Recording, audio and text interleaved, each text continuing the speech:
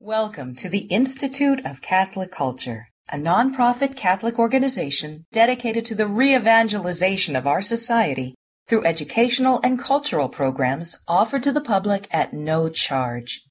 This and other presentations, hundreds of hours of audio, are available for free on our website, www.instituteofcatholicculture.org. There you can listen to or download educational programs related to all aspects of our divine faith, and you can review our schedule of upcoming events. We hope you can join us in person. Let's begin in prayer. We're going to pray for the repose of Roger and also for Anne's father, Donald, and all those that are sick in our ICC family, all those that are sick and suffering in our communities, churches, our priests, with the lockdown going on and all the challenges we face. We bring all these to the feet of our Lord.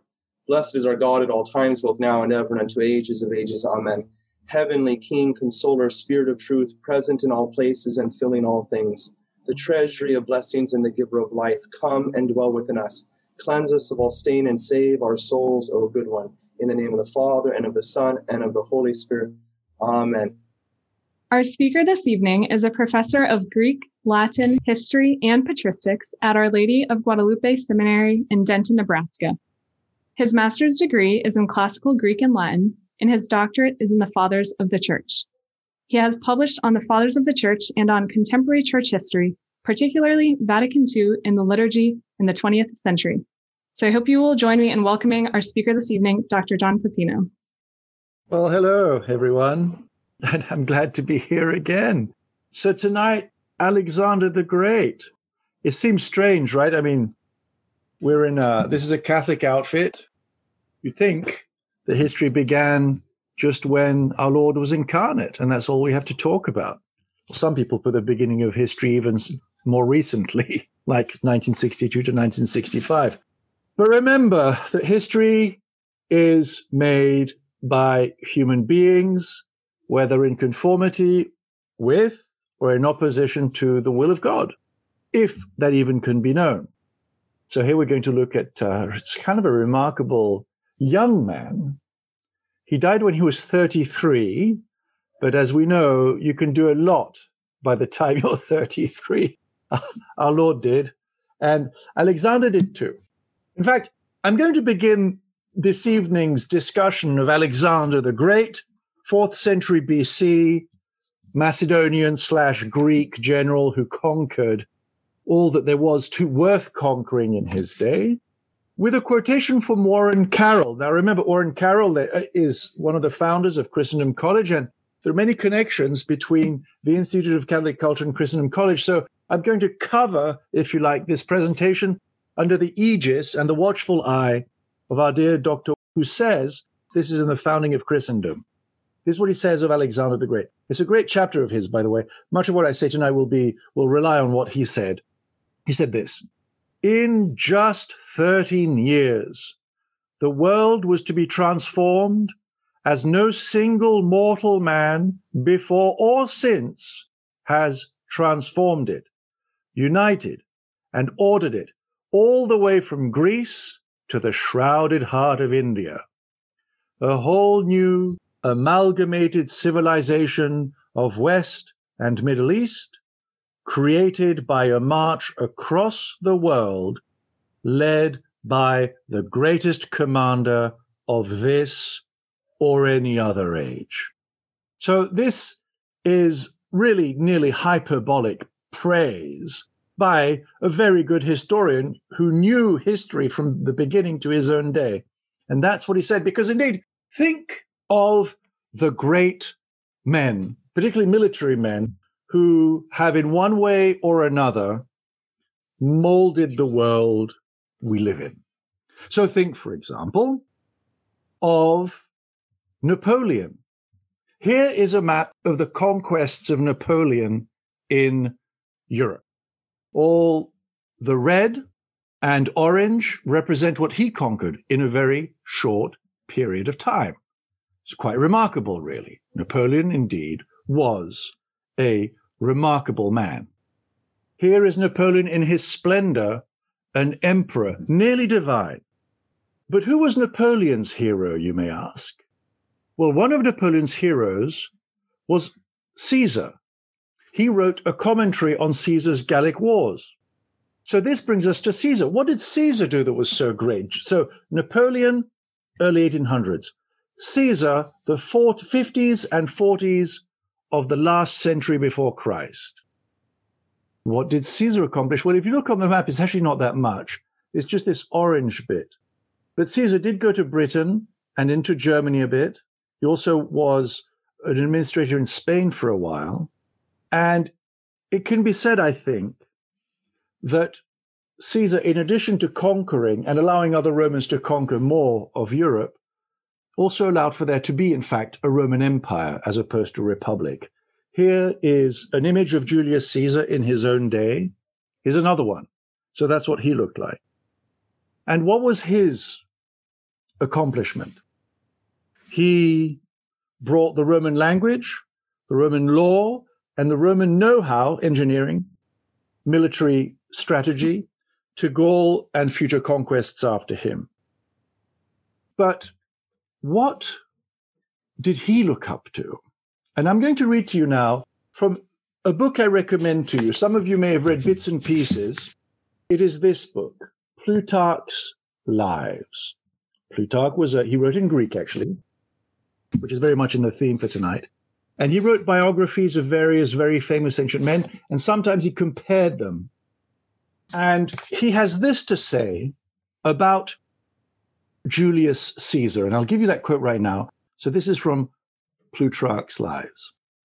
We are told that as Caesar, was crossing the Alps and passing by a barbarian village which had very few inhabitants and was a sorry sight, his companions, these would be Julius Caesar's companions, fellow officers, administrators, asked with mirth and laughter, can it be that here too, in this hamlet, there are ambitious strifes for office, struggles for primacy, and mutual jealousies of powerful men? In other words, is this little hamlet like Rome? Whereupon Caesar said to them in all seriousness, I would rather be first here than second at Rome. Very famous anecdote of Caesar. That set the stage, what kind of man he is. But then later, once he's tribune, junior administrator in Spain.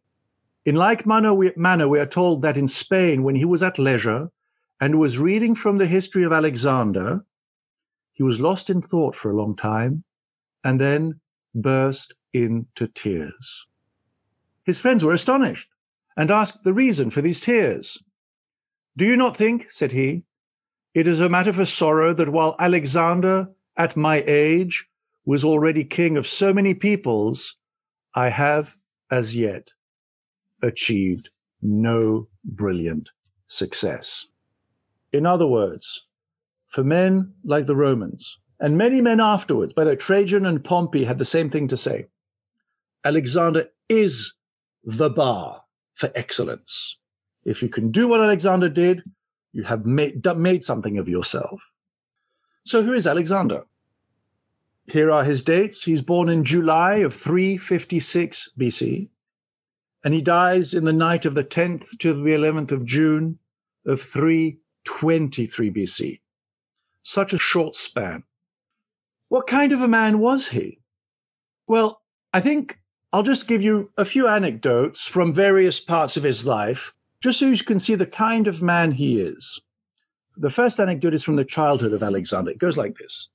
He's 10 or 12, and a man offered to sell this big, vigorous black stallion to his father, Philip, who was the king of this little Balkan state called Macedonia. I'll show you the map in a moment.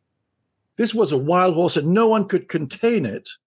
And Alexander, he's 10, 11, 12, says, I could manage this horse better than anyone else can.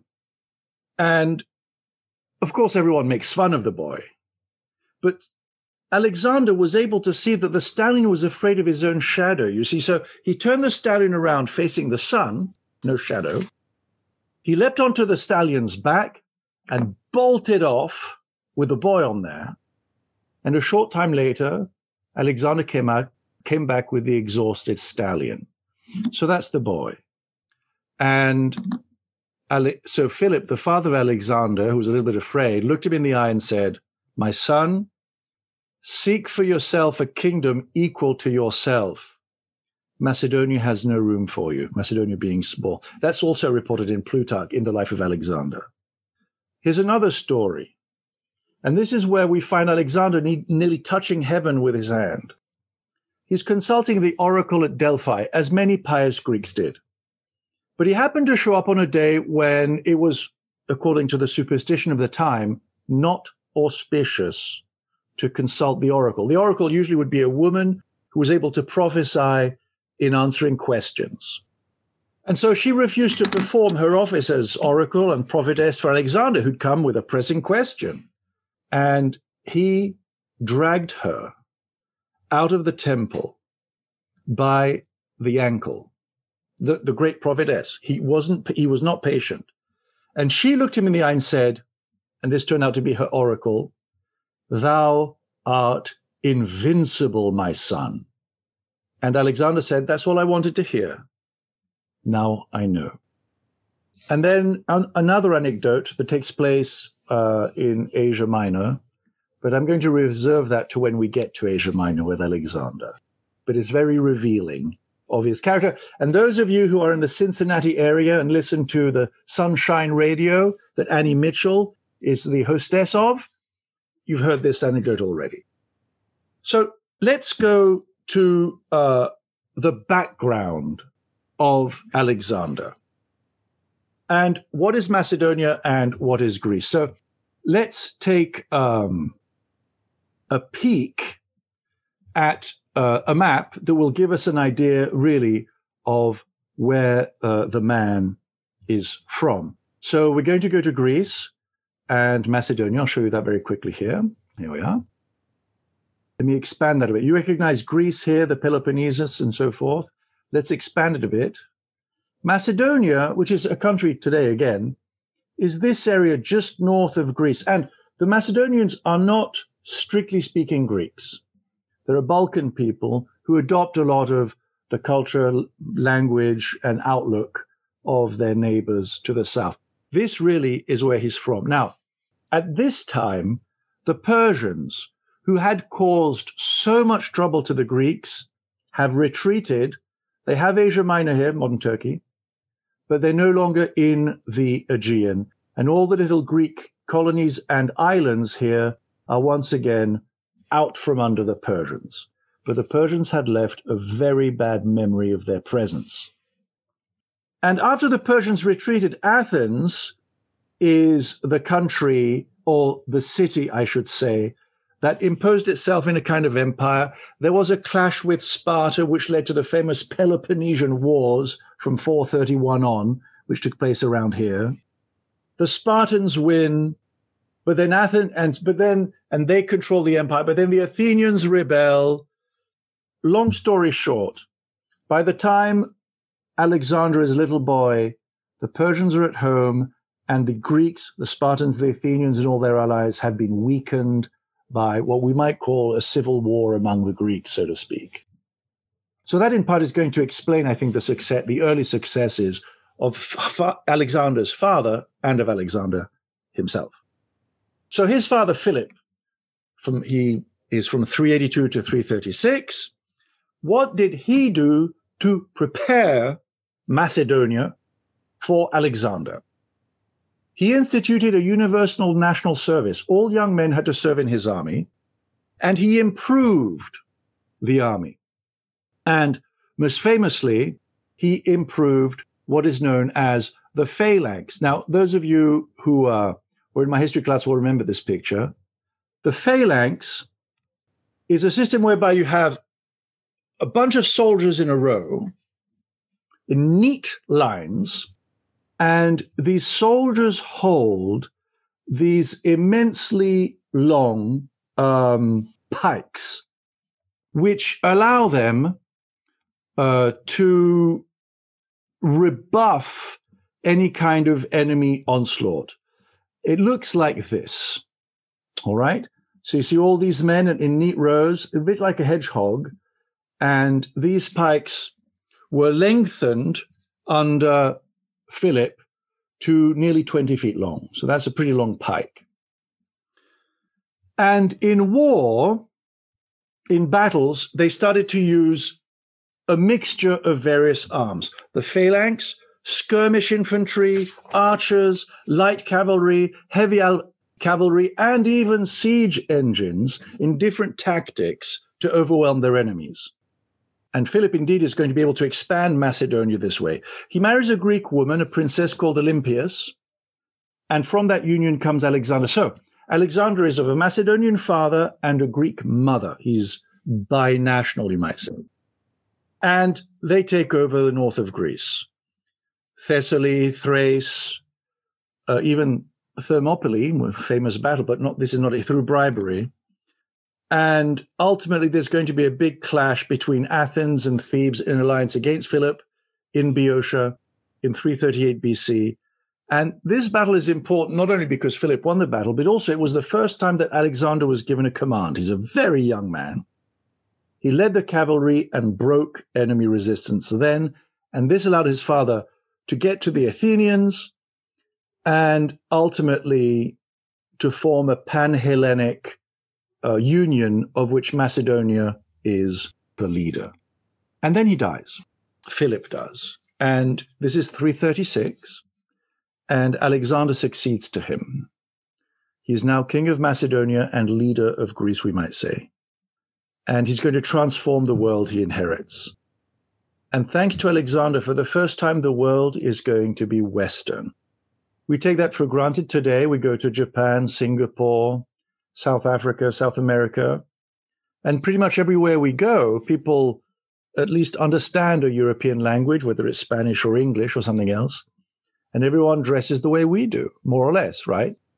Trousers and shirts that button down the front. But it wasn't always so.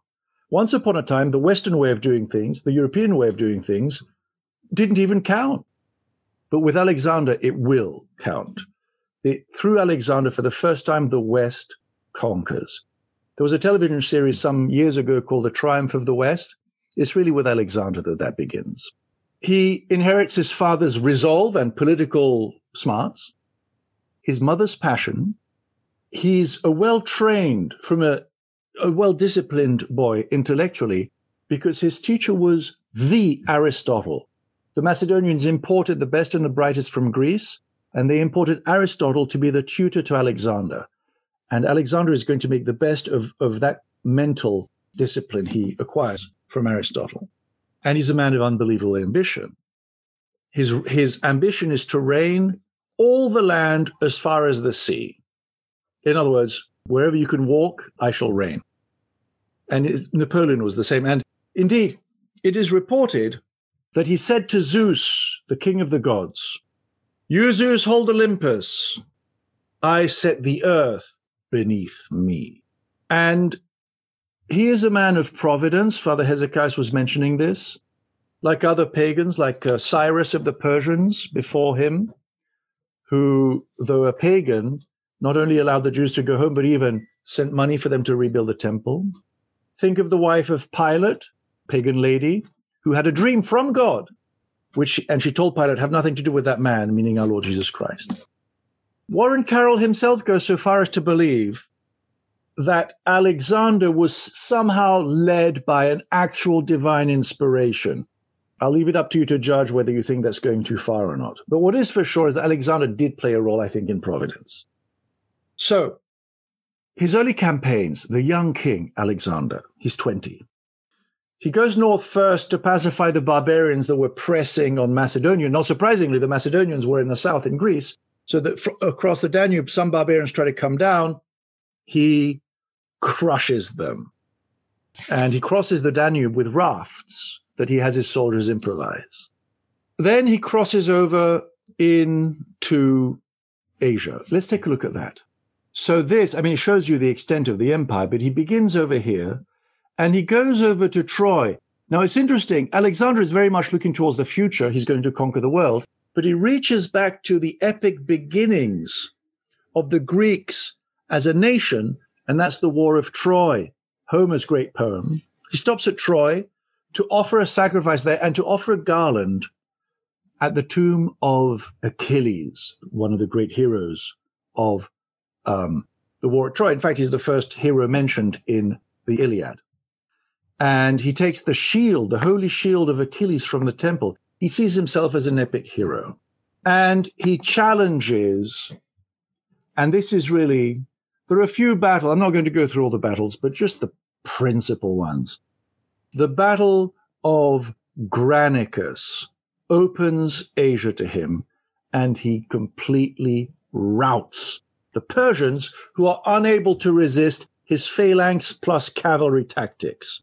The phalanx head on, the cavalry from the side to hit the enemy through its flanks, irresistible.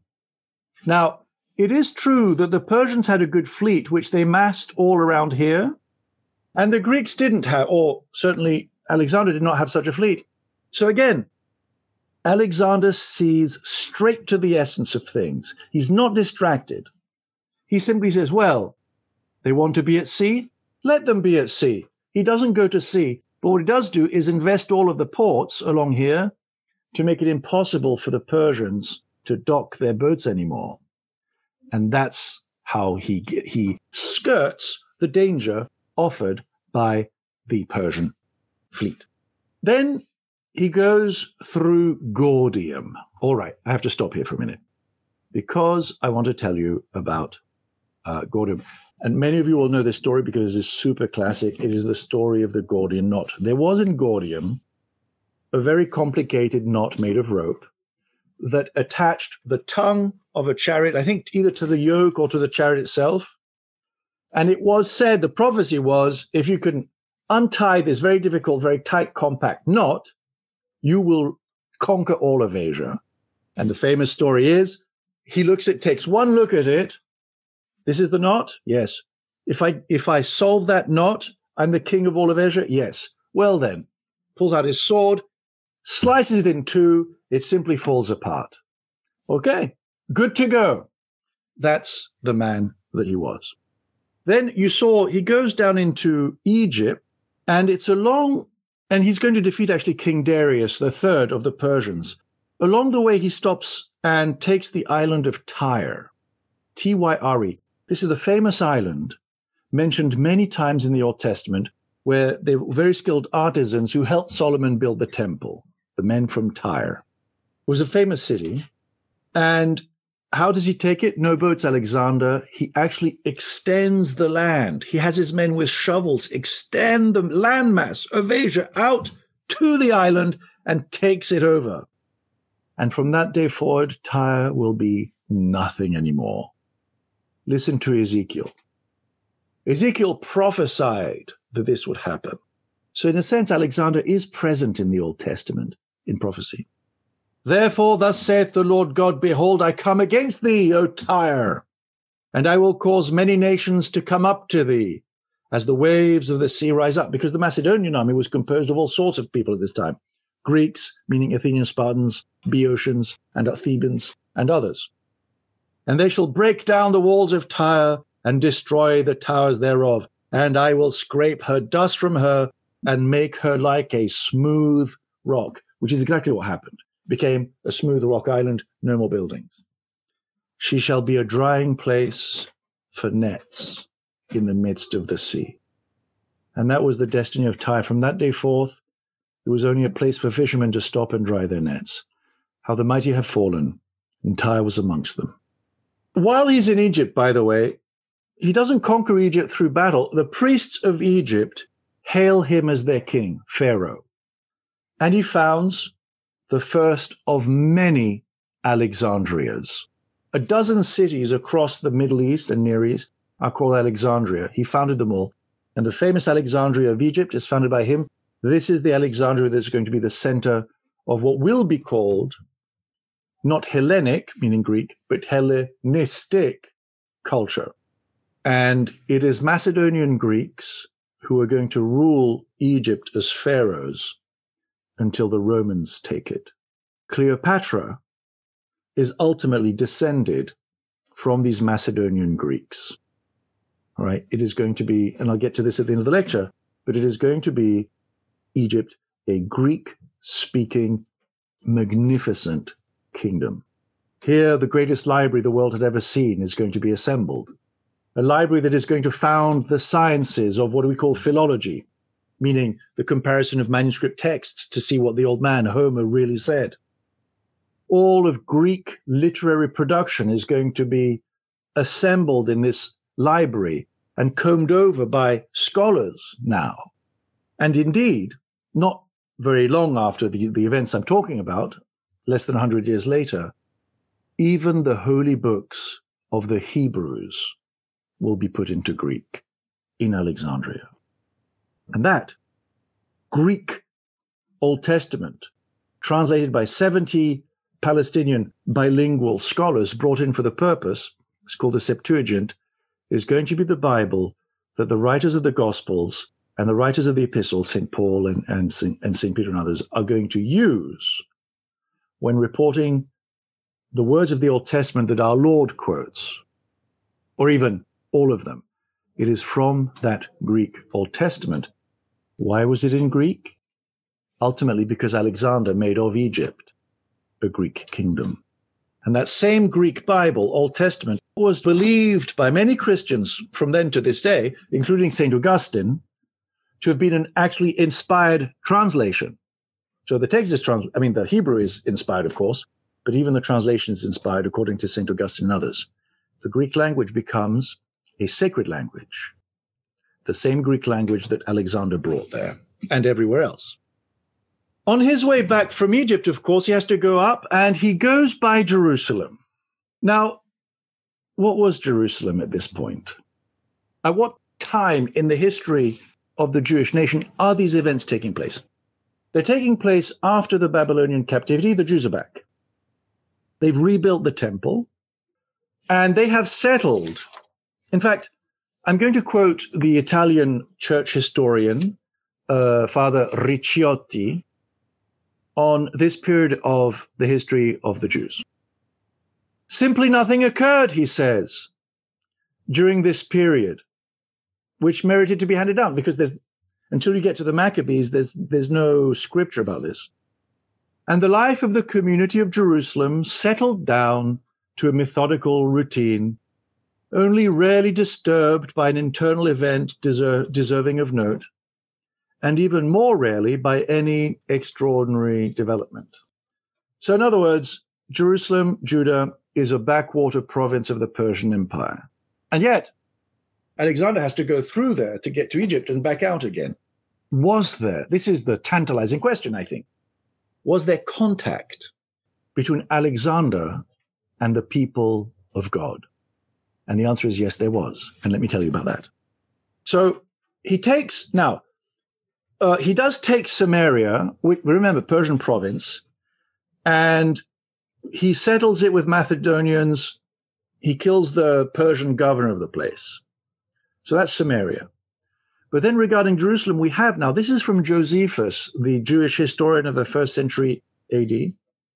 And he says that he was shown by the priests of the temple the prophecy of Daniel about a mighty Greek king who would conquer the Persian Empire.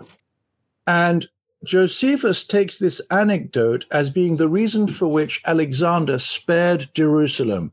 He didn't besiege it, he didn't attack it, he left it alone, and he knew that once he had defeated the Persians completely, that Judea would be part of his kingdom.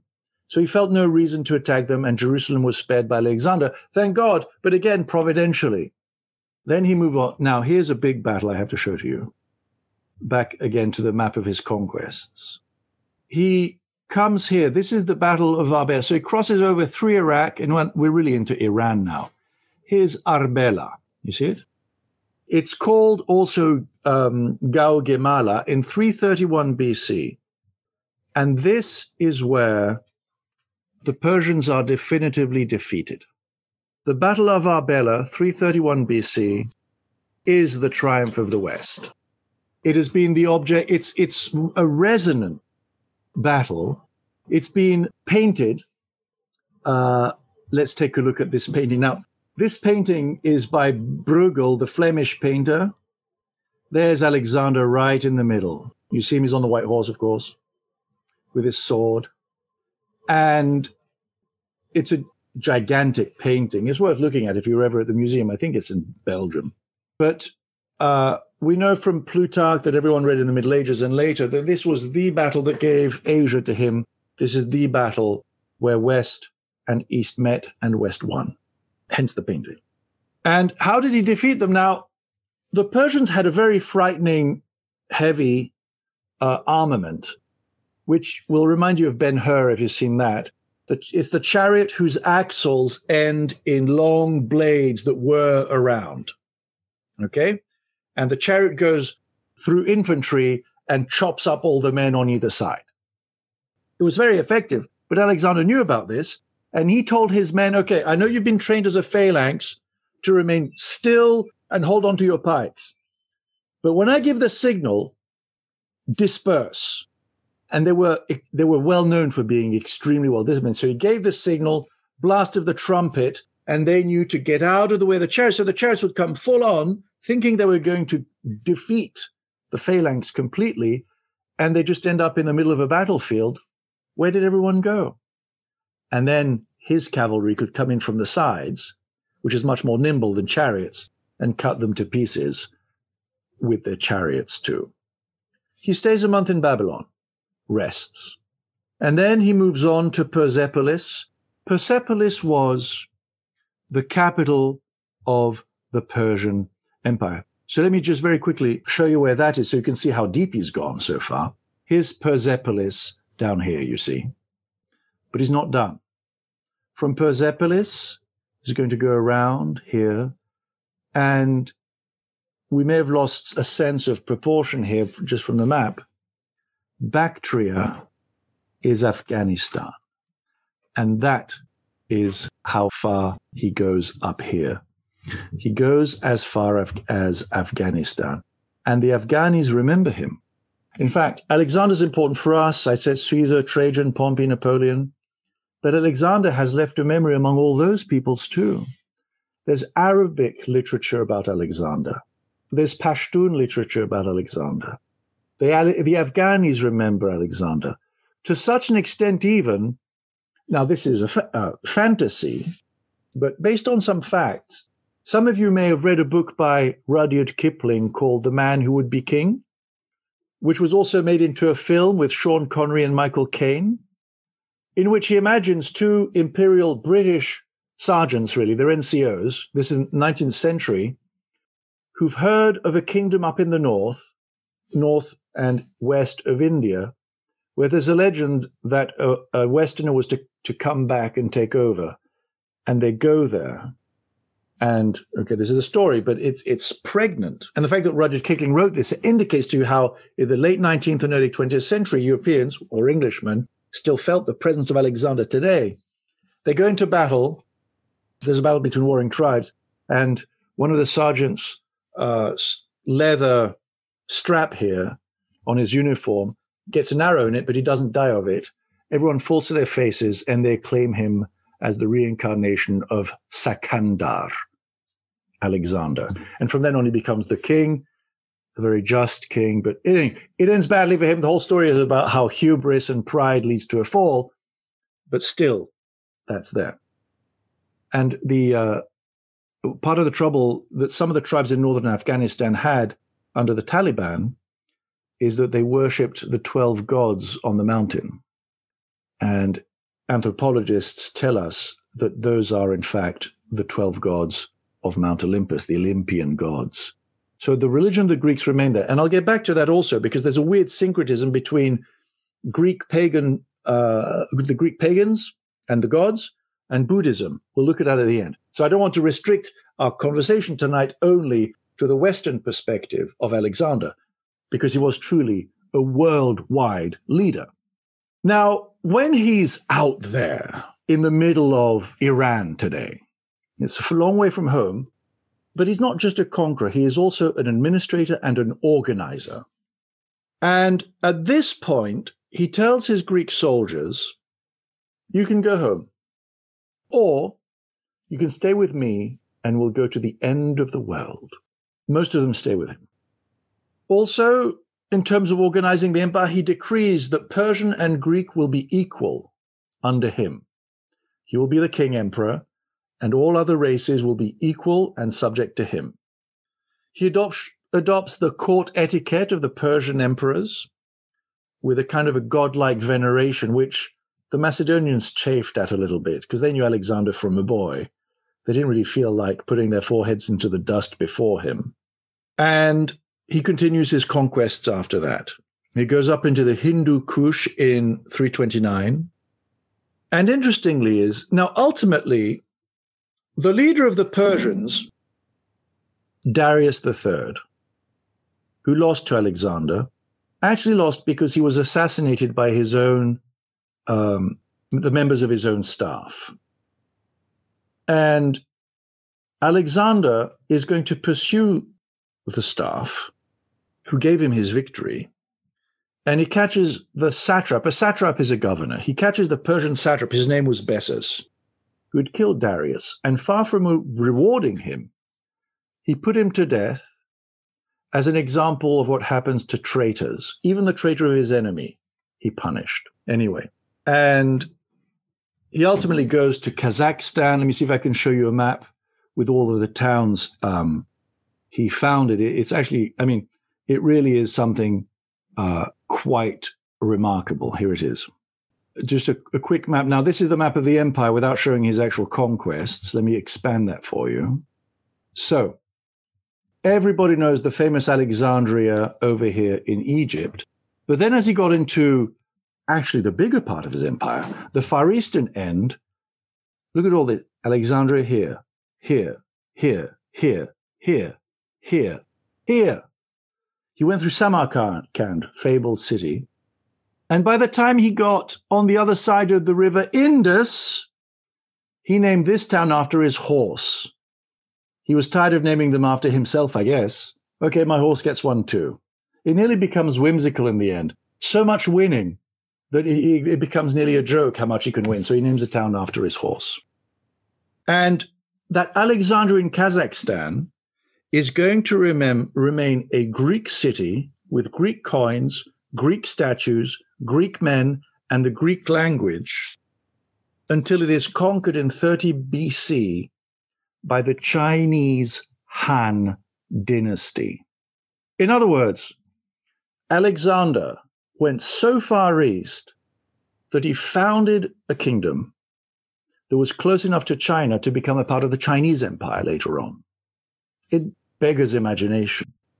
In fact, while he was over there, there was a rebellion because he was so far away, and he crushed that rebellion not through force of arms, but by marrying a local princess, Roxanne. And I have to say the name Roxanne always surprises me because it sounds like such a modern name, right? There's a song by The Police, Roxanne, and yet it's the name of this ancient wife of a demigod, okay, I'll say the word, who conquered all the way to Kazakhstan. It's amazing.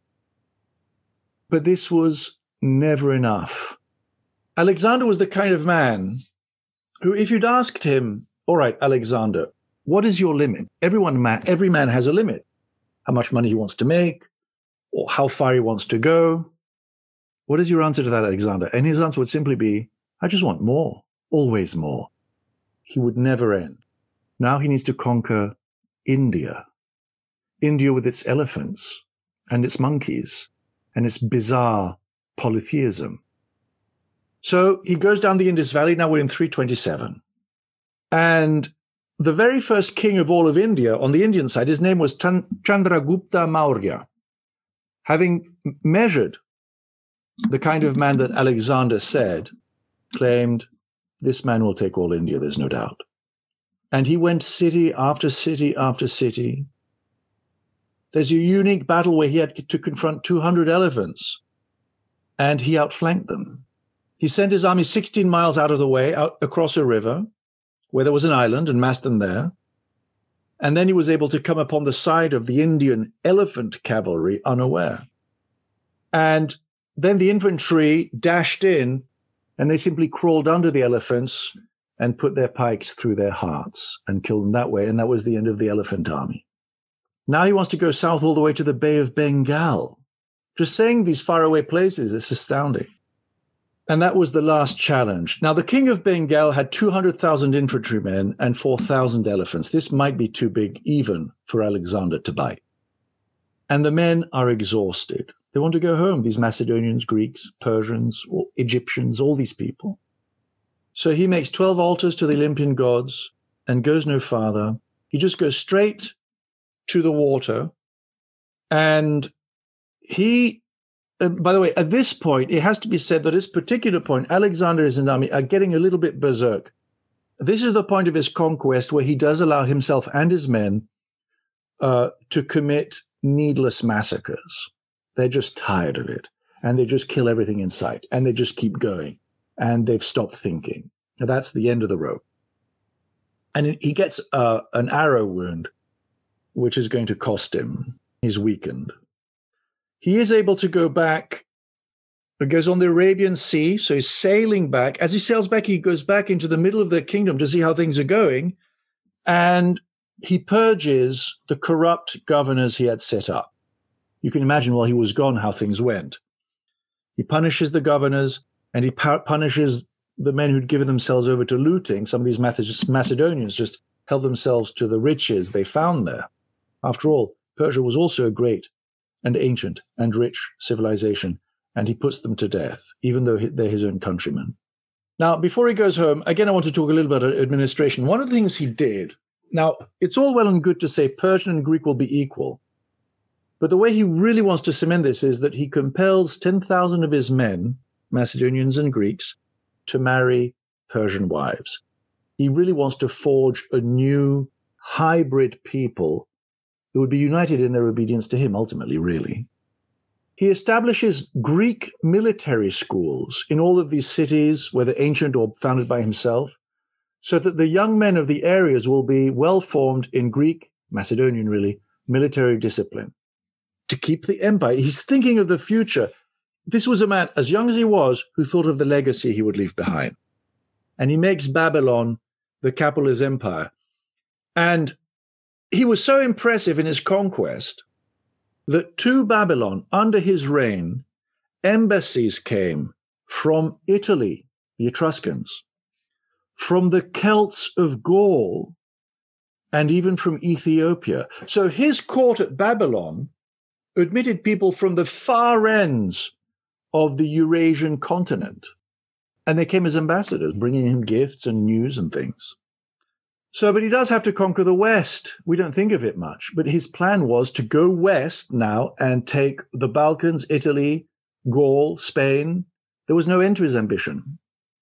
But he never was able to do so because he died of a fever in 323 BC. He's 33 years of age, most likely as a result of his arrow wound. Some think he might have been poisoned, but there's not real evidence for that. So what happened after him, by the way? He did have a small son with Roxanne, but Roxanne and the son are not going to fare very well. So what happens is that his generals bicker, and they end up, rather than having one of them become the successor, heir of Alexander, have the whole big empire, they break it up. And I'm going to show you what that looks like, because these are the empires we hear about in later histories. This is how his empire is broken up. His general Seleucus gets Persia, essentially. Antigonus gets Asia and what we call the Holy Land. Lysimachus gets this bit, and Cassander gets this bit. Antigonus gets also Sparta and Athens, and Ptolemy gets Egypt. You've heard the name Ptolemy because it becomes the names of many, many of the pharaohs.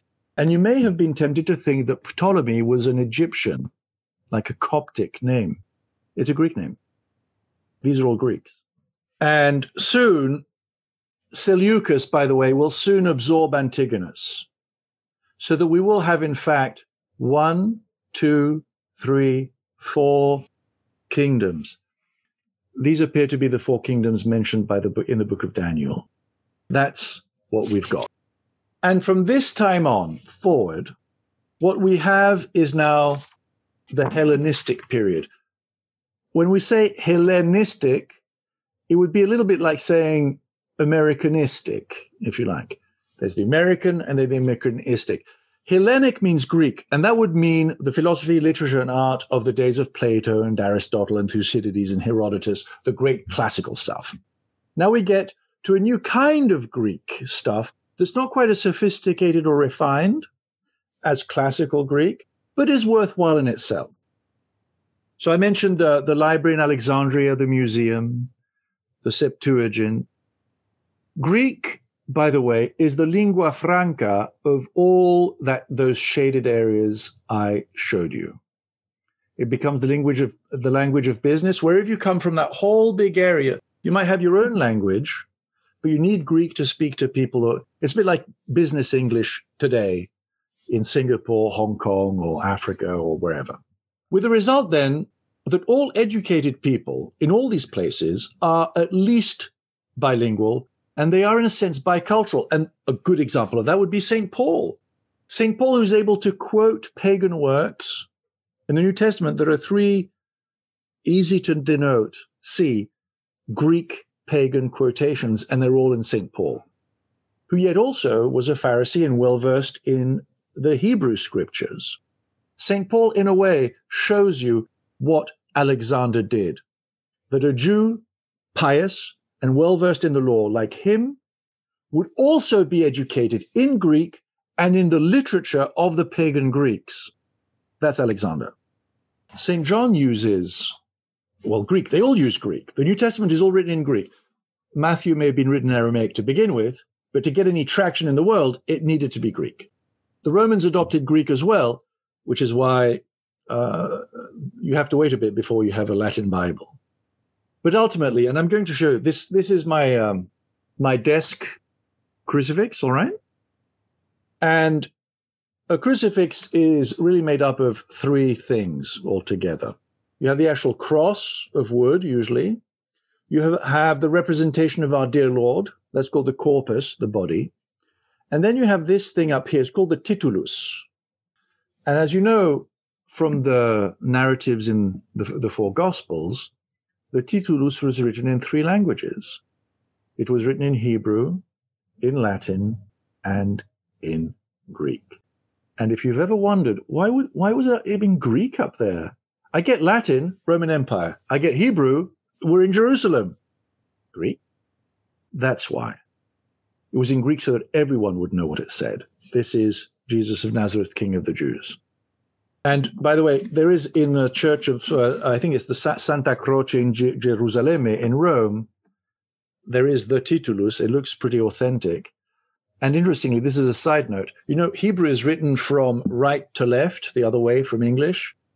Well, on that titulus, both the Greek and the Latin inscription are also written in that direction, which makes it that much less likely that it's a forgery from the Middle Ages, because that's a very weirdly specific Jewish way of writing. And the direction of writing was not, I mean, it was kind of settled already, but there's plenty of Greek archaic inscriptions where they go the wrong way, or they go both ways. So it's possible. Anyway, but it's Greek there. Why? Alexander the Great. Roman thought is Greek. What do I mean? The Romans are brilliant at the law. They're good at the army. That's why they admired Alexander. But they're not very good at philosophy. It's hard to name a Greek philosopher. I beg your pardon, a Roman philosopher. Who was there? Cicero, Seneca. But they're not original thinkers. They adopt Greek modes of thought for their philosophy. How? Why was Greek so important? Alexander. And so again, the titulus, and this has to do ultimately with what I'll call the fullness of time that St. Paul talks of. For the fullness of time to occur, we needed a good sound infrastructure for St. Paul's letters to get around, Roman Empire. We needed, of course, the Messiahs to come from Israel. Salvation comes from the Jews. I mean, clearly, it has to be Jewish. And then we needed an international language and a good, insightful philosophy to provide the mental concepts with which to present the truth of the faith. And St. John begins his gospel saying, in the beginning was the Logos. And all Greek philosophers knew, oh, yes, the Logos. You see? So three legs.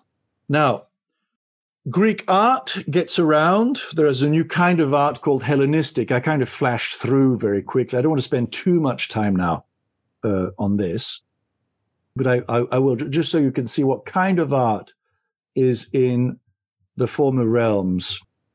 So, I mean, the classical art, you know what that's like. But Hellenistic art gets more, how shall I say, personal. And here's a good example. For example, you have pictures of dogs.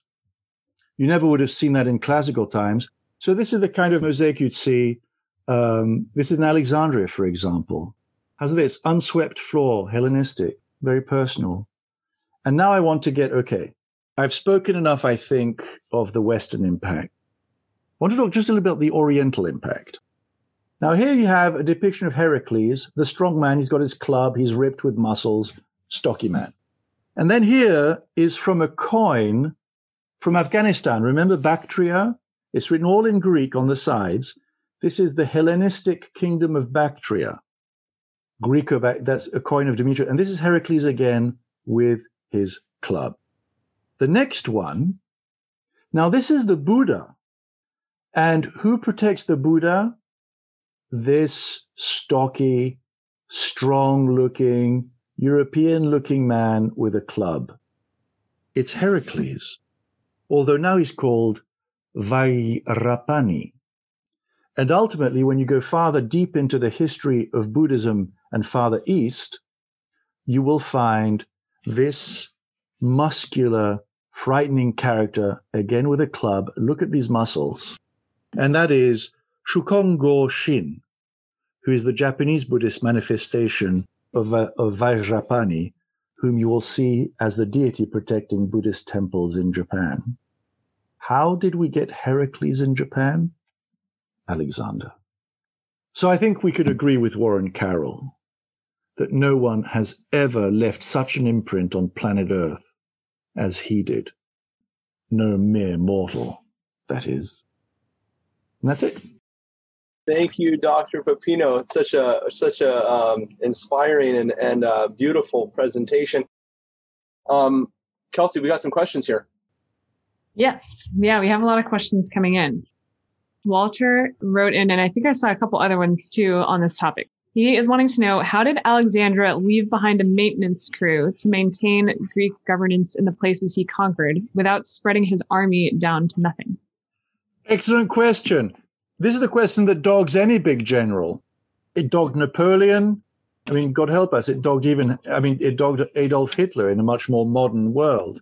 Because after all, when he begins, you have to look at the scale of this thing. When he crosses over into Asia from Europe, he crosses the Hellespont in 334. He has 43,000 infantry and 5,500 horsemen, troopers. How did he do it with that? And then how did he spread like this? Because he did achieve it.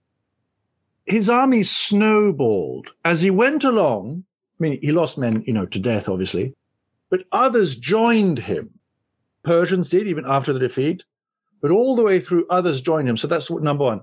Number two, he left behind Macedonian governors, but generally speaking, what happens in any of these empires is that once you remove, in this case, the Persian emperor and the very top men of the Persian Empire, all the administrators below, well, their job is to administrate, or to administer, I should say. That's their job. And so they'll simply transfer their loyalty to whoever's new. And he was able, shrewdly, to treat them well, to treat the local populations, generally speaking, well enough. This is before he went down the Indus Valley and things got nasty, but to leave in place the administrations of the Persians whom he found, but just by putting a Macedonian at the top, and if possible, having the Macedonian's governor marry a young woman, a lady, from the local elites. So that's one of the ways in which he did it. Did it work? As far as it went, it worked, but not 100%, which is why, by the way, on the way back, he had to sort of put the clocks back on time, so to speak, and punish those who were abusing their power. But by and large, that's how it, which means then that ultimately, by the end of the whole story, his army is a very international-looking affair with people from all over the place. And that's why he had to establish the academies, just to make sure that everyone down the line would know what at that time was the best military tactics and strategy. We're going to turn to Ahmed. Hello, Dr. Pepino. I got two questions. Did Alexander the Great divide the kingdom between his generals, or did they kind of divide among themselves after he died? They divided among themselves after he died. He had not anticipated the division of his empire. Okay, and my second question, whenever they translated the Septuagint, what did they make? Did they compose one unit or just scrolls back then? Oh, it would have been in scrolls. In fact, regarding that, so the Septuagint is the first Greek version of the Old Testament. And there were no codexes. By a codex, I mean a book like this one in those days. Everything was scrolls, and you can't put the whole Bible in a scroll. So yes, in fact, a book like Isaiah's would have to be several scrolls. And there are two stories here. Father Hezekiah can tell us what his people say here.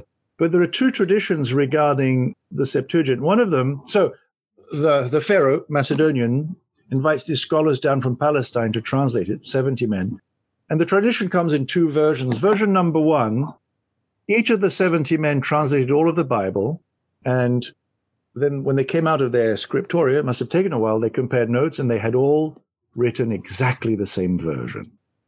And that's the part of the tradition in which St. Augustine is, and that it was a proof that it was inspired. Another tradition is that they divided up the work. And Isaiah was divided, in fact, among, I guess, three men, among whom the man who translated Isaiah, is it 7?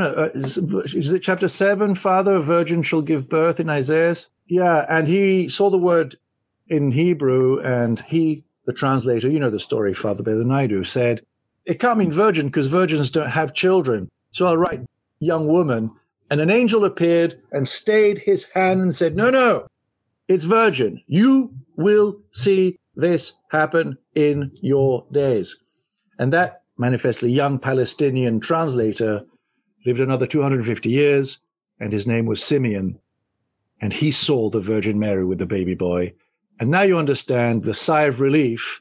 Nunc dimittis, now, O Lord, dost thou finally let thy servant go.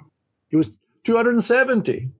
Well, that's the Septuagint. Is that so, Father? How does that work out in your liturgical tradition or theological tradition? What's the?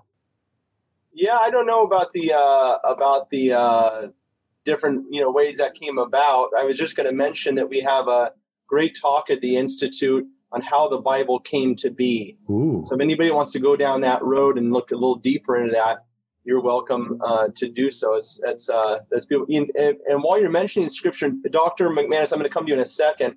I wanted to bring two things together, and that is, can you tie what you shared with us to the first chapter of the book of Maccabees, which you mentioned, I think, at the beginning of your talk. I'm wondering if they kind of come back to that now at the end. But alongside that, also this question from Greg Nowak, who says, is it true that Alexander the Great is the only person who actually read about himself in Scripture? And this is kind of cool.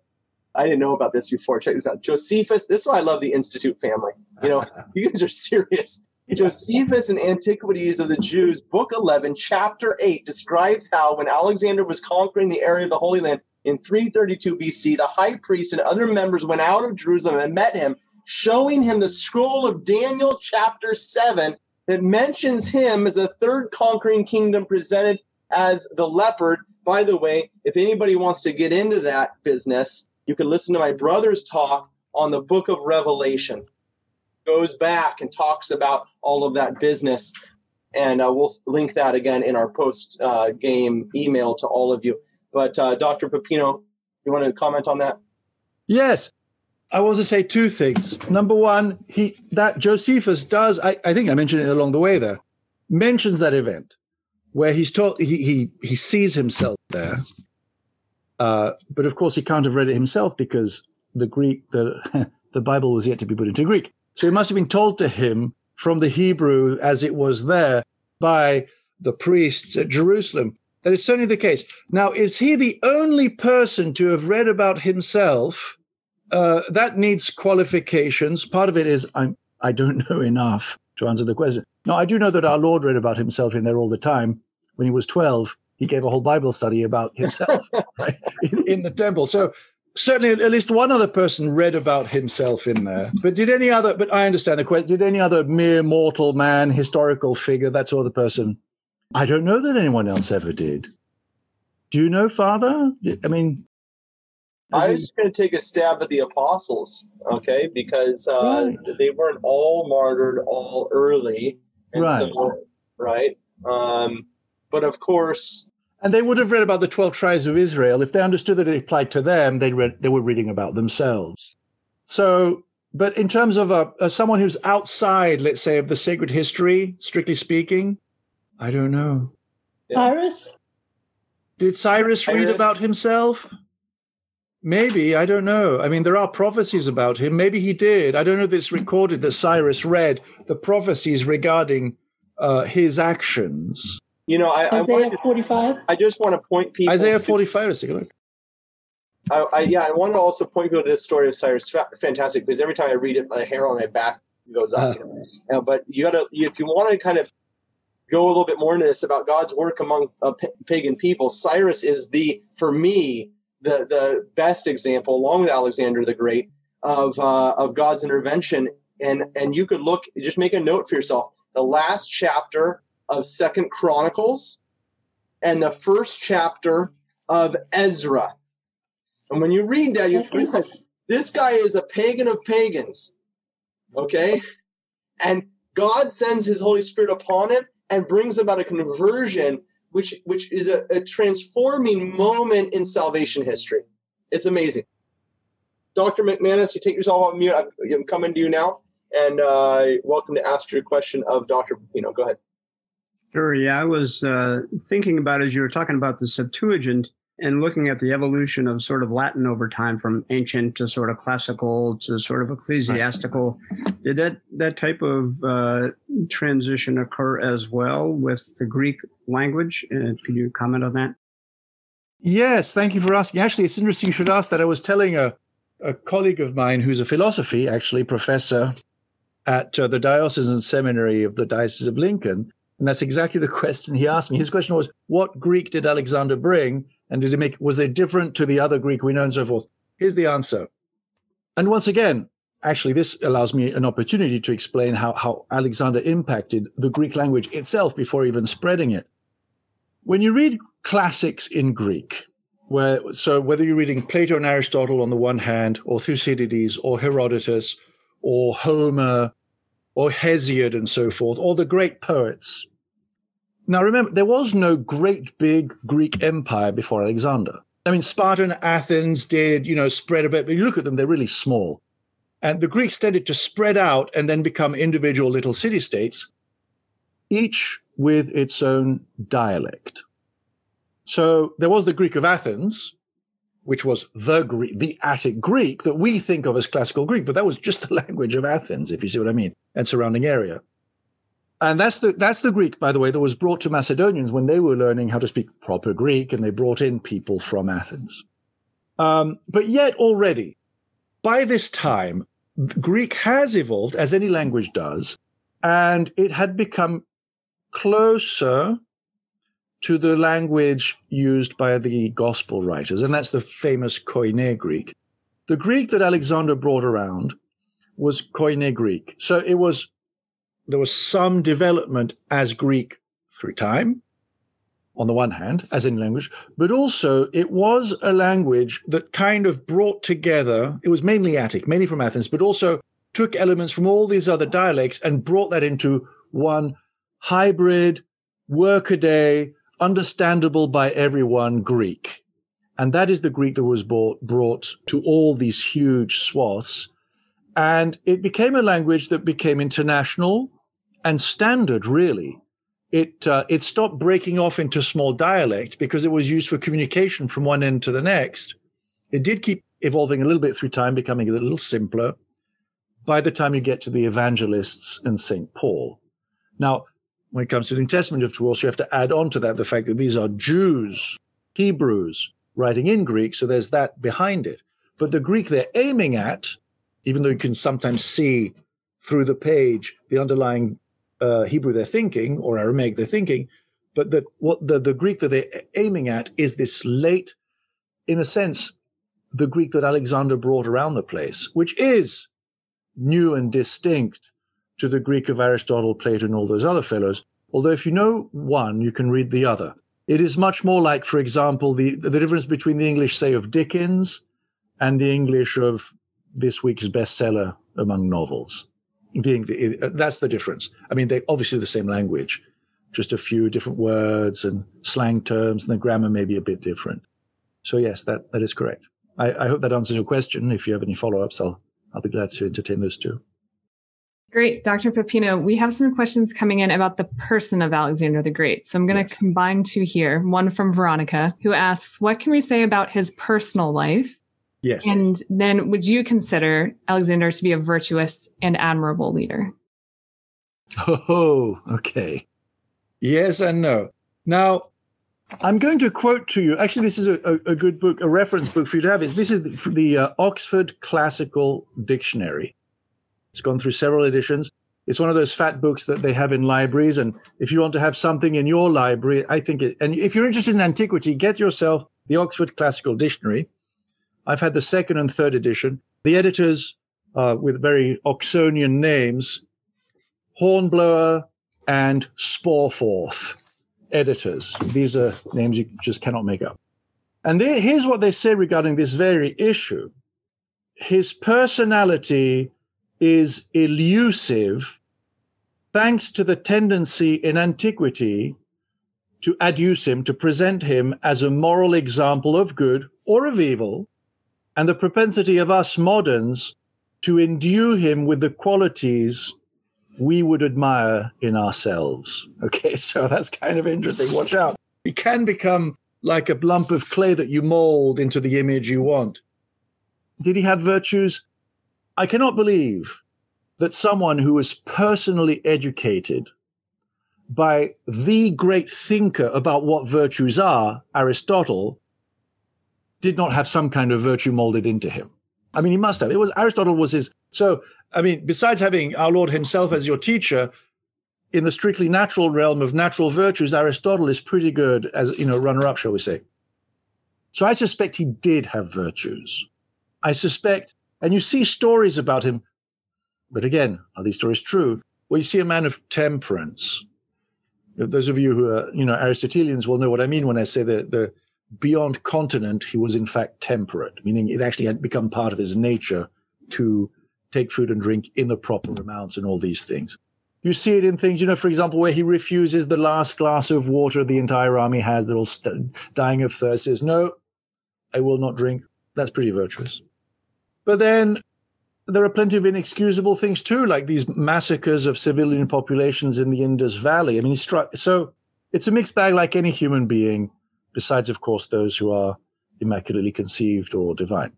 Now, on a personal level, though, we do, on the other hand, have a pretty good idea of what he looked like. One of the things he was known for was, this is kind of an interesting term, he had an anastolic haircut. What does that mean? It meant that his hair in front kind of jutted right up, and he combed it back. He parted down the middle and combed it back so it was like wings, like handsome young actors of the 1970s, kind of, the hair like this and a bit long. Bjorn Borg, except with, he had that. In fact, now, thanks to the computers, we're able to take images and provide nearly a photograph of what people look like. There's one on the internet, but I'll share a screen because I happen to have it. So there you go. What do you think, ladies? Kind of a good-looking fella.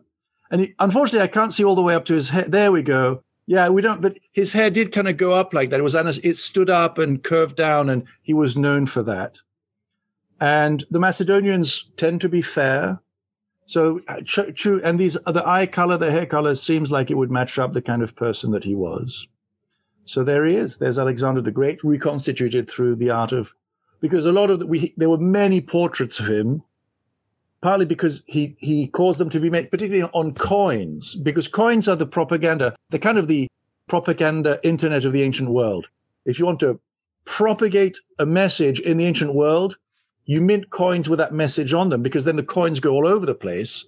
So he had his portrait on there, and then things in Greek saying, favored by God, whatever. So we have a pretty good idea what he looked like, and there's a computer rendition of the man right there.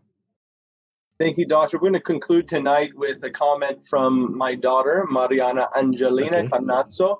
She says, how funny, I just saw pop up on the screen from Catherine Murch, who we know, a friend of ours, who asked, is Plutarch's biography of Alexander worth reading? And my daughter responded, how funny, that's my homework tonight. That exact chapter, or that exact story from Plutarch's Lives. Plutarch's Lives, of course, is Doctor, tell us, because this is one of the tragedies, and this is what we're involved in at the Institute, is that our patrimony has been stolen, our literary patrimony, our historical patrimony, our linguistic patrimony. As Catholics, we got to get it back. Just give us your 30-second elevator pitch on Plutarch's Lives. Oh yeah, read it. What can I say? Now Plutarch's Lives. Now there are many classics, but Plutarch is perfect for modern man because it's made up of these nice bite-sized biographies. You can sit down for 20 minutes, half an hour, and you've read it. Furthermore, okay, if you can read ancient Greek, go for it. If you don't read ancient Greek, learn it. But don't wait until then, because Plutarch's Lives of the Noble Grecians and Romans was translated by John Dryden, who in his own right is a classic of the English language. So you get not only to read the good stuff, the content of Plutarch, you get to read it in some of the most beautiful English ever written. And it matches, because now this is a not very well-known fact. Some of the best writers of the English language were not raised in English. They were raised in Greek and Latin. Okay. And so they're perfectly at ease with Greek and Latin. And when they put it into English, the English, it has a beauty of its own. It's kind of old-fashioned English for us. But the beauty it has very often is the borrowed glint of the classical gold beneath. So you nearly can put your hand through the English translation and touch the beauty of the Greek, even if you don't know it. Read John Dryden's translation while you learn Greek, and once you know Greek, you can read it in the original. We hope you enjoyed this presentation from the Institute of Catholic Culture. If you'd like to learn more about the mission of the Institute and how you may become a part of this important work, please visit our website at www.instituteofcatholicculture.org or call us at 540-635-7155. And may the glory of Christ Church be ever more manifest upon the earth. St. John the Evangelist, pray for us.